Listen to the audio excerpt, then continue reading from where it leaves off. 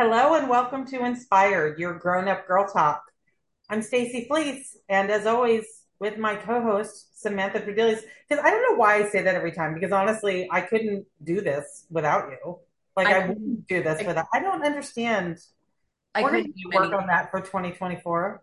Yeah, I couldn't do many things without you. But here we are again. It is a beautiful day. We've got three blondes. We've got a great start. Our first Olympian. I mean, hello. I know. I feel like we're taking the bar up in 2024 already. Yeah, we're It's starting off only big. and it's only the middle of January, but this is going to be a good one. So settle in. We've got a lot to talk about, and I'm sure there will be a swear word or two mixed in this conversation. So just prepare yourself. But we have with us today Danielle Kettlewell, who comes to us from the great country of Canada, the Great White North. I'm sure it's freezing there. Is it snowing up there today? Oh, we've had an Arctic blast recently, so it was like negative 12 Celsius a few days You ago. and everybody else. I don't know what that is in Fahrenheit, but it's cold. It's That's cold, what I do very know. cold. Cold as fuck, if we just Yes, it really is cold be as fuck. bluntly honest. That's what I do know. But Danielle, so you have a super interesting background, and then what you've taken from that background and created what you give back to the world today is really remarkable. So you call yourself an average kid that became an Olympic athlete, which I'm not Yeah. going to bullshit on. There's probably nothing average about you, even when you were younger. But start Well, us thank you. start us there because that journey took you into what you, like I said, give back to the world today. Yeah, I love that when we got on Zoom, Stacey was like, "Wait, what? What's? I thought you were gonna have an Aussie accent," and that's like the bane of my existence. I wish I had an Aussie accent. So I did compete for the Australian team, and so the story starts back when I was growing up. I was the youngest of five kids to obviously my parents, who are both born and raised were in Australia, and they immigrated to Canada back in the 70s, so many years ago. But I was born in Vancouver, Canada. And I did this little known sport of synchronized swimming, or artistic swimming, as it's now called at the Olympics. And I was never the best, like never really that good. I was the girl that just like participated. And I loved it, but I don't have any of the, markers of being a great synchronized swimmer. It's like, you're kind of like a ballerina body type. You're incredibly flexible. That's not me. If you saw my dad in a yoga class, you'd see that this flexibility doesn't run in my family. I did it because I loved it and I fell in love with I it feel like because your as a dad and little, I could be in the same yoga class. yeah, That's, that's as a another little that's another girl, podcast. yeah. Yeah. As a little girl, I get to wear sparkly bathing suits, I wear makeup when I'm swimming, and I get to do these like kind of like a dance routine in the water, with my other, teammates. And I was like hooked. This is awesome. And I really fell in love with obviously that side of it when I was little, but also being able to work together as a team, being able to do something that so many people don't know how to do. Throughout my entire life, people go, "Oh wow, like I love watching that at the Olympics," or "How do you do that? That's such an amazing sport," and I loved it. But I just had this knowing that I was never going to go anywhere. I was always the bottom of the team. I went to national championships in Canada in 2009, and I was a reserve. Like I was benched basically, right? Like I was the girl that was like the cheerleader on the side of the team, but I was not the best. And so when I was in grade 12, I retired, I say quote unquote, because that was the end of the line. And I, went down the path, like go to university, go down that. And I always, even though I never thought I would go anywhere, I felt like I had more to give. One of the great things that I had as an attribute as an athlete is I had a great attitude. I was a wonderful team player, and I was always willing to like persevere and work hard and push through challenges. I was tough, as my dad raised me, and I had this crazy opportunity came in 2013, which is so wild to say that's 11 years ago now, because it feels like yesterday, where I was suffering from a concussion that I actually got when I was training with some of my teammates, and I was in university at the time, and I was really in this dark place in my life. And the day after my 21st birthday, I was on the phone with a girlfriend of mine who was also a past teammate of mine, and she gets a bing little Facebook message from the assistant national team coach of the Australian synchronized swimming team. Her and myself both are Canadian with Australian parents, so we have the possibility of a citizenship, and we both were synchronized swimmers. She was always the much more talented athlete than myself, and this coach said after the 2012 Olympics, the team kind of dispersed and they were looking for some more athletes to try out for the team. Is there any chance that she would want to go? And of course, as her friend, I was like, this is amazing. You go for it, you know. And I use this as an example. It's like, how often are we to cheer on our friends, but we count ourselves out? And that was me, right? So we're freaking out for her for like half an hour. And then she turns around to me after a while and she says, Danielle, you know, you could do this too. And I kind of laughed and I'm like, what are you like, there's no way, you know, like we both know it's no secret that I'm not the most talented, but that little thought started to ruminate in my mind. And I just thought, well, what if this is just so crazy, right? Opportunities don't come around like this twice in a lifetime. What if I just went for it? And I think, you know, I've reflected on this so much over the past 10 years. I think there's just part of me that didn't even think that it was possible. But I wanted to be the person that took the leap and was brave and could tell this great story about this thing that she went after. And that thought marinated in my mind. And even though I was so terrified of what everyone was going to think of me, like, who's this girl that's not the most talented who thinks she's going to try for the Australian team? Like, who the fuck is this girl, right? I was so scared of what people are going to think of me. I was scared of failure, right? Of course. But I was more afraid of wondering what if. I was more afraid. I love that moment because for so many people, not trying and not taking the steps is like, that's the easiest thing to do, is to not do it and to sit back on the sidelines, and to go out and do it. I mean, it's scary. And then to go to like another country. I mean, granted, you did have your Australian roots, so I'm sure you had been there before, right? I had been, but my family lives in Sydney, and I within 6 weeks of that and recovering from my concussion, I made this decision that I was just going to go and try out, and I went to Perth, Australia. So Perth to Sydney is about the same as LA to New York, right? Like you're not going over and popping over on the weekend. Really, it's a big trip, right? And so I took this leap, and I went to the first training camp, which was the process of trying out for the team, and I was the bottom. Like there was 16 of us, but I was the bottom of 16. But then I was like, I have a 1 in 16 chance. And that little thought grew bigger and bigger and bigger, and that fire burned inside of me. And I also thought about, you know, I think that one thing about this thing that I've really thought about over the past 10 years is like, not everyone is going to get the opportunity that I got.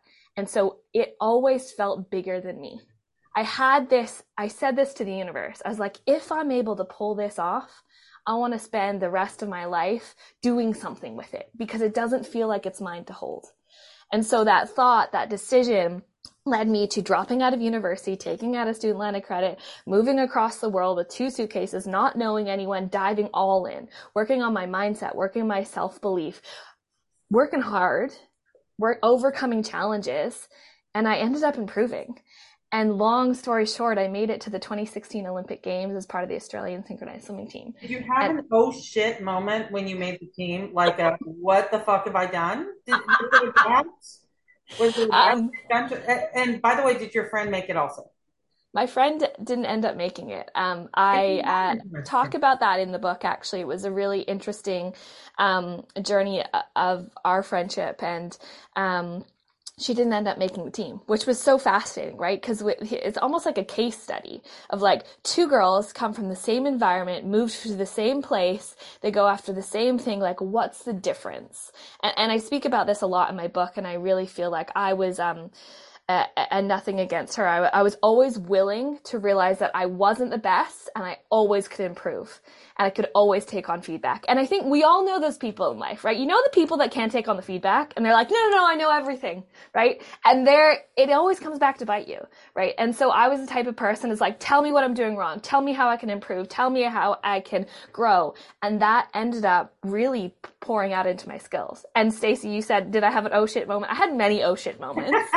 I mean, where I was like, scary being a young, I'm 43 years old, and I could never imagine like ripping a Band-Aid off that big and like just jumping and doing it. I mean, granted, my life is a little more complicated than it was when I was 21, but I mean, it's both of us are parents of girls that are athletes and in lots of different sports. It's easy to not try so hard. And you see a lot of kids out there that, they don't have that nudge. And so a lot of who you are, and did that come from your family, or was that just more of like who you were inside already? And it was there. I think it benefited me always being very stubborn. Because I went to my parents, right, and I had a concussion at the time, and I like come out of my room, and I'm like, I'm gonna try and go to the Olympics, and they're like, did you hit your head again? Like, and bless their soul, like they have been such a beautiful support system. But of course, they were like, who do you think that you are, right? But I think it was my stubbornness and I think a bit of my naivety really helps. Being 21 years old, not having any attachments and just being like so bold and brave, and I think. It's funny, my parents immigrated from Australia to Canada at 21, and I think about the bravery that must have had in the 70s. We didn't have FaceTime, we didn't have Facebook, they didn't have all those things, right? And so I think that I had a bit of that courage, and I always was so determined because one of the things that I've been working on in my life throughout my whole life, and I've gotten so much better at it, is just this, I had this belief that I was never enough. Right. And that played out in my life in so many different ways. And I am so grateful for that limiting belief because it made me want to prove myself wrong. It made me have this fire of like, I don't want that voice to win. And so I'm going to literally travel across the world, go after the most impossible thing and figure out and prove to myself that I actually am enough. And I had this really beautiful moment, if you don't mind me sharing, right before I had Olympic team trials in 2016. And so Olympic team trials was like, this is the moment, like I'm going to make it to the Olympics or I'm not going to make it to the Olympics. And, my family started getting behind me. They're like, oh my God, this is happening. Like we're booking tickets to Rio and stuff. And I'm like, what if I don't make it? What if after everything I've said, what if I fall flat on my face and I fucking fail? And I had this, like, it was like an epiphany moment for me at that time, full goosebumps. And I realized that it was never about the Olympics.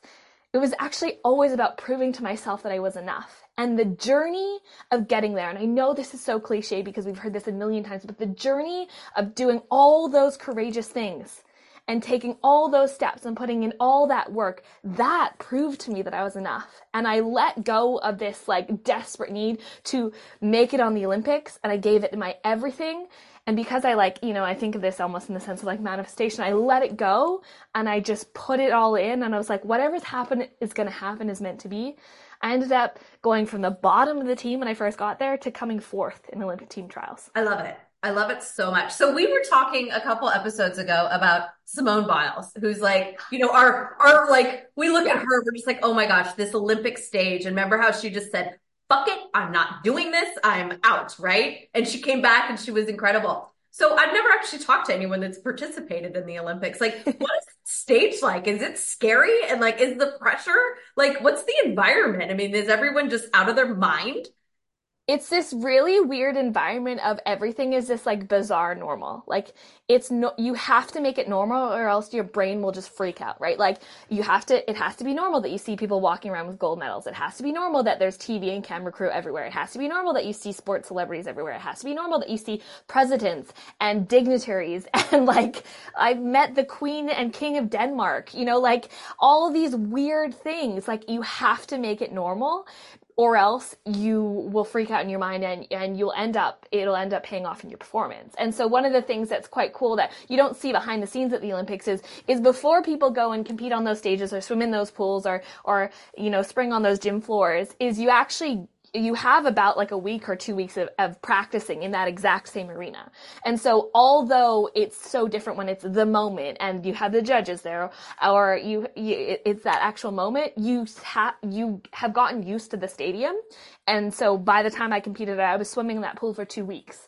And so it was like, and this is the whole part of being an athlete, the type of athlete that I was, but in many sports, like other than soccer and those types of back and forth sports, like where you just have to sprint or throw or do your routine, you just got to do the same thing that you did the past 2 weeks because you've been training at that level that you don't actually want your Olympic performance to be your extra special performance. You want to train at every performance as my special performance, and I just go out there and do what I know. And I'm sure every single athlete that has been in that type of sport would say the same to you. And so you really have to normalize this level of excellence, normalize this level of extraordinary. And I worked with sports psychologists throughout the years, which were so integral to my growth as well to help me do that. I feel like the whole like I'm not enough imposter syndrome moment approach, it seems to affect women far more than men. Why is that? Why do we feel like we're never enough? I think that it's a couple of things. I think that it comes from a lineage of women that didn't think that they were enough, right? Like we take on the beliefs of, and I really believe that our generation, like the past 30 years, we're really changing that with our mental health awareness. But before that, it has been passed down, right? And so we come from a lineage of women that felt that way. But also, I think just the nature of women, we're more analytical, we have more critique, we have more internal dialogue most of the time.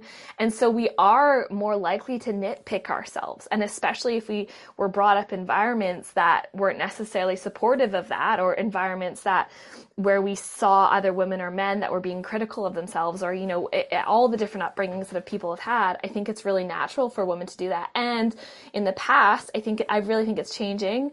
But we lived in the society where women would tear women down, and like, fuck that. Like, let's lift each other up, right? Like, you're not competing against the woman next to you. You are running with her. And I really believe, and this is like, oh, it makes me emotional. And this is why I love being on a team sport. It's like, I was stronger with my girls. You know, I just got married last month, and like I had some of my teammates there, and like they are my sisters, right? Like I will go into battle for them because like we went through so much together. And I think there's so much sisterhood wounding that we have to heal as a society.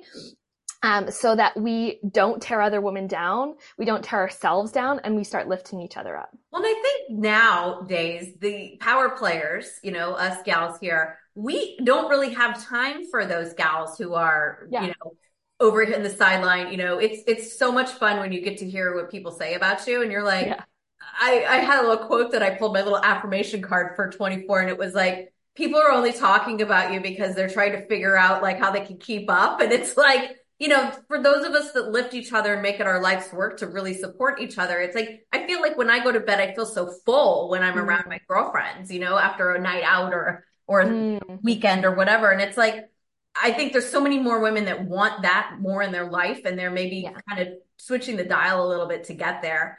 But I think the going back to the team sports situation and being a team player, I think for so long, everyone was kind of like of this mindset, like you got to be out for yourself and, you know, go get it. But going back to what you said, just about we're so much stronger together, and, you know, not only on, you know, the court, or in the pool, but also in life. And I think that's like such a fundamental, like big, bold statement that a lot of people I think can resonate with. I hope they do. And just like, to look at ourselves, and none of us are perfect. None of us are good at everything, right? Like, God, I hope not. Like, that's a lot of pressure. Like, we all have our strengths and weaknesses. And the magic of a team is that your strength is going to help someone else's weaknesses, and vice versa. And we can do that in our life as well.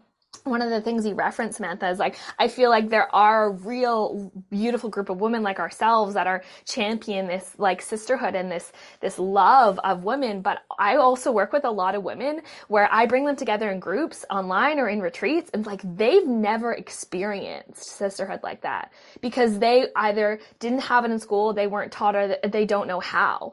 And so there is, I think there's women such as us where it's like, let's fucking change that dialogue. And there's still a lot of women that need to learn, not because it's not possible for them, because they haven't been taught how, right? And so bringing those women into these circles and these spaces is like, this is how we treat each other. This is how we talk to each other. This is how we lift each other up. This is how we respect each other's boundaries. This is how we cheer on each other. Different. Like our situations may be different, but at the same time, like there's a woman right next to you that's been through the same shit and come out on the other side that you can learn from. And, you know, I think that when you realize like it's okay to have a fall or to have a problem and to talk through it and not be all emotional and you know everyone's like, oh, you know, women in your little sister circles. It's not even about that. It's like that we need to be okay with being more open with hearing our struggles because another woman is there to help lift us up. Absolutely. I agree with you. So I want to go back to a little bit back to your Olympic experience. So now you've taken yourself through this process and now realizing that there's probably a whole lot of women out there who could use some guidance in going through that same process and dropping the imposter syndrome and the I'm not enough syndrome. And you talk about steps to take to get yourself into your highest alignment. The first one you mentioned is manifestation. So I want to focus a little bit on that. Like we hear this buzzword all the time to manifest what you want in your life. Like, what the fuck does that mean? I love that. So, you know, I grew up, being an athlete for many years, I grew up with goal setting, right? If you might have heard of like SMART goals, specific, measurable, achievable results. I hate that shit. I hate that. I hate it. Yes. I hate it. It's horrible. I did it for 18 years. It doesn't work, in my opinion, right? But the reason that I say that is I think when we think about goals, we think about, okay, I'll 15 minutes a day or an hour a day, I'll do this thing that's working towards my goal that'll get me to where I want to be. And the reason that I say manifestation is it's who you're being all the time. Right? You can't be a nice person for 15 minutes a day and then go be a dick face to everyone else and think that that doesn't affect who you're becoming, what you're putting out into the world and where you're going. Right? And so what I like to use the word like manifestation because it's like what you're creating by who you're being every single day. And of course, none of us are going to be perfect 100% of the day, right? But if you know, majority of the day, we're being the type of person that's doing the thing that's uncomfortable. That's, even though we might have the negative thought in our mind, we're choosing kindness. We're being kind to other people. We are creating a life where I really believe we talk about alignment, that you are in alignment, like it feels good in your body. And I think women are inherently so intuitive. We're so wise. Like we fucking know when something's off, right? We know when it doesn't feel good to be in a certain place. It doesn't feel good to be around a certain person. Like you're going to feel it in your throat. You're going to feel it in your tummy. You're going to feel it on your shoulders, whatever it is.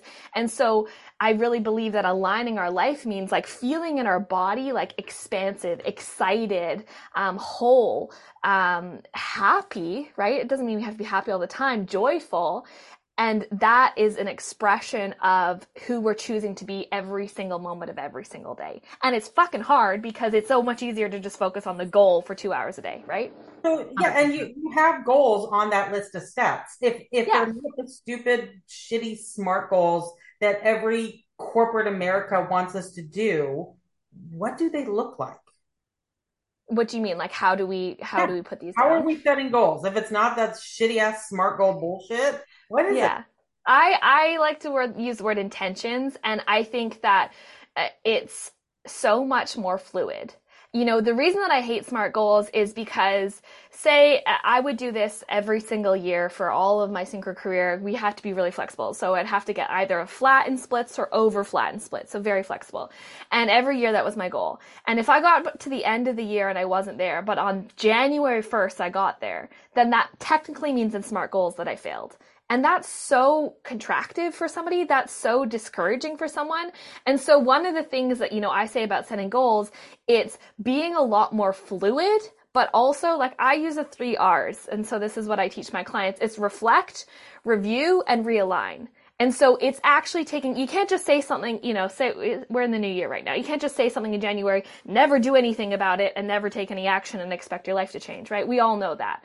But it's not saying, oh, this has to get done by the end of the year. It's like, okay, maybe in mid-February I look at, oh, have I actually been taking, number one, reflect. Have I been taking any action in alignment with this thing? Okay, if I haven't, what can I do? I'm going to review, look at it, and then I'm going to realign. Is this still in alignment with my life, right? Maybe we had a huge crisis come up. Maybe a family member's gotten sick. It's not going to feel good to have that goal anymore. So let's change it.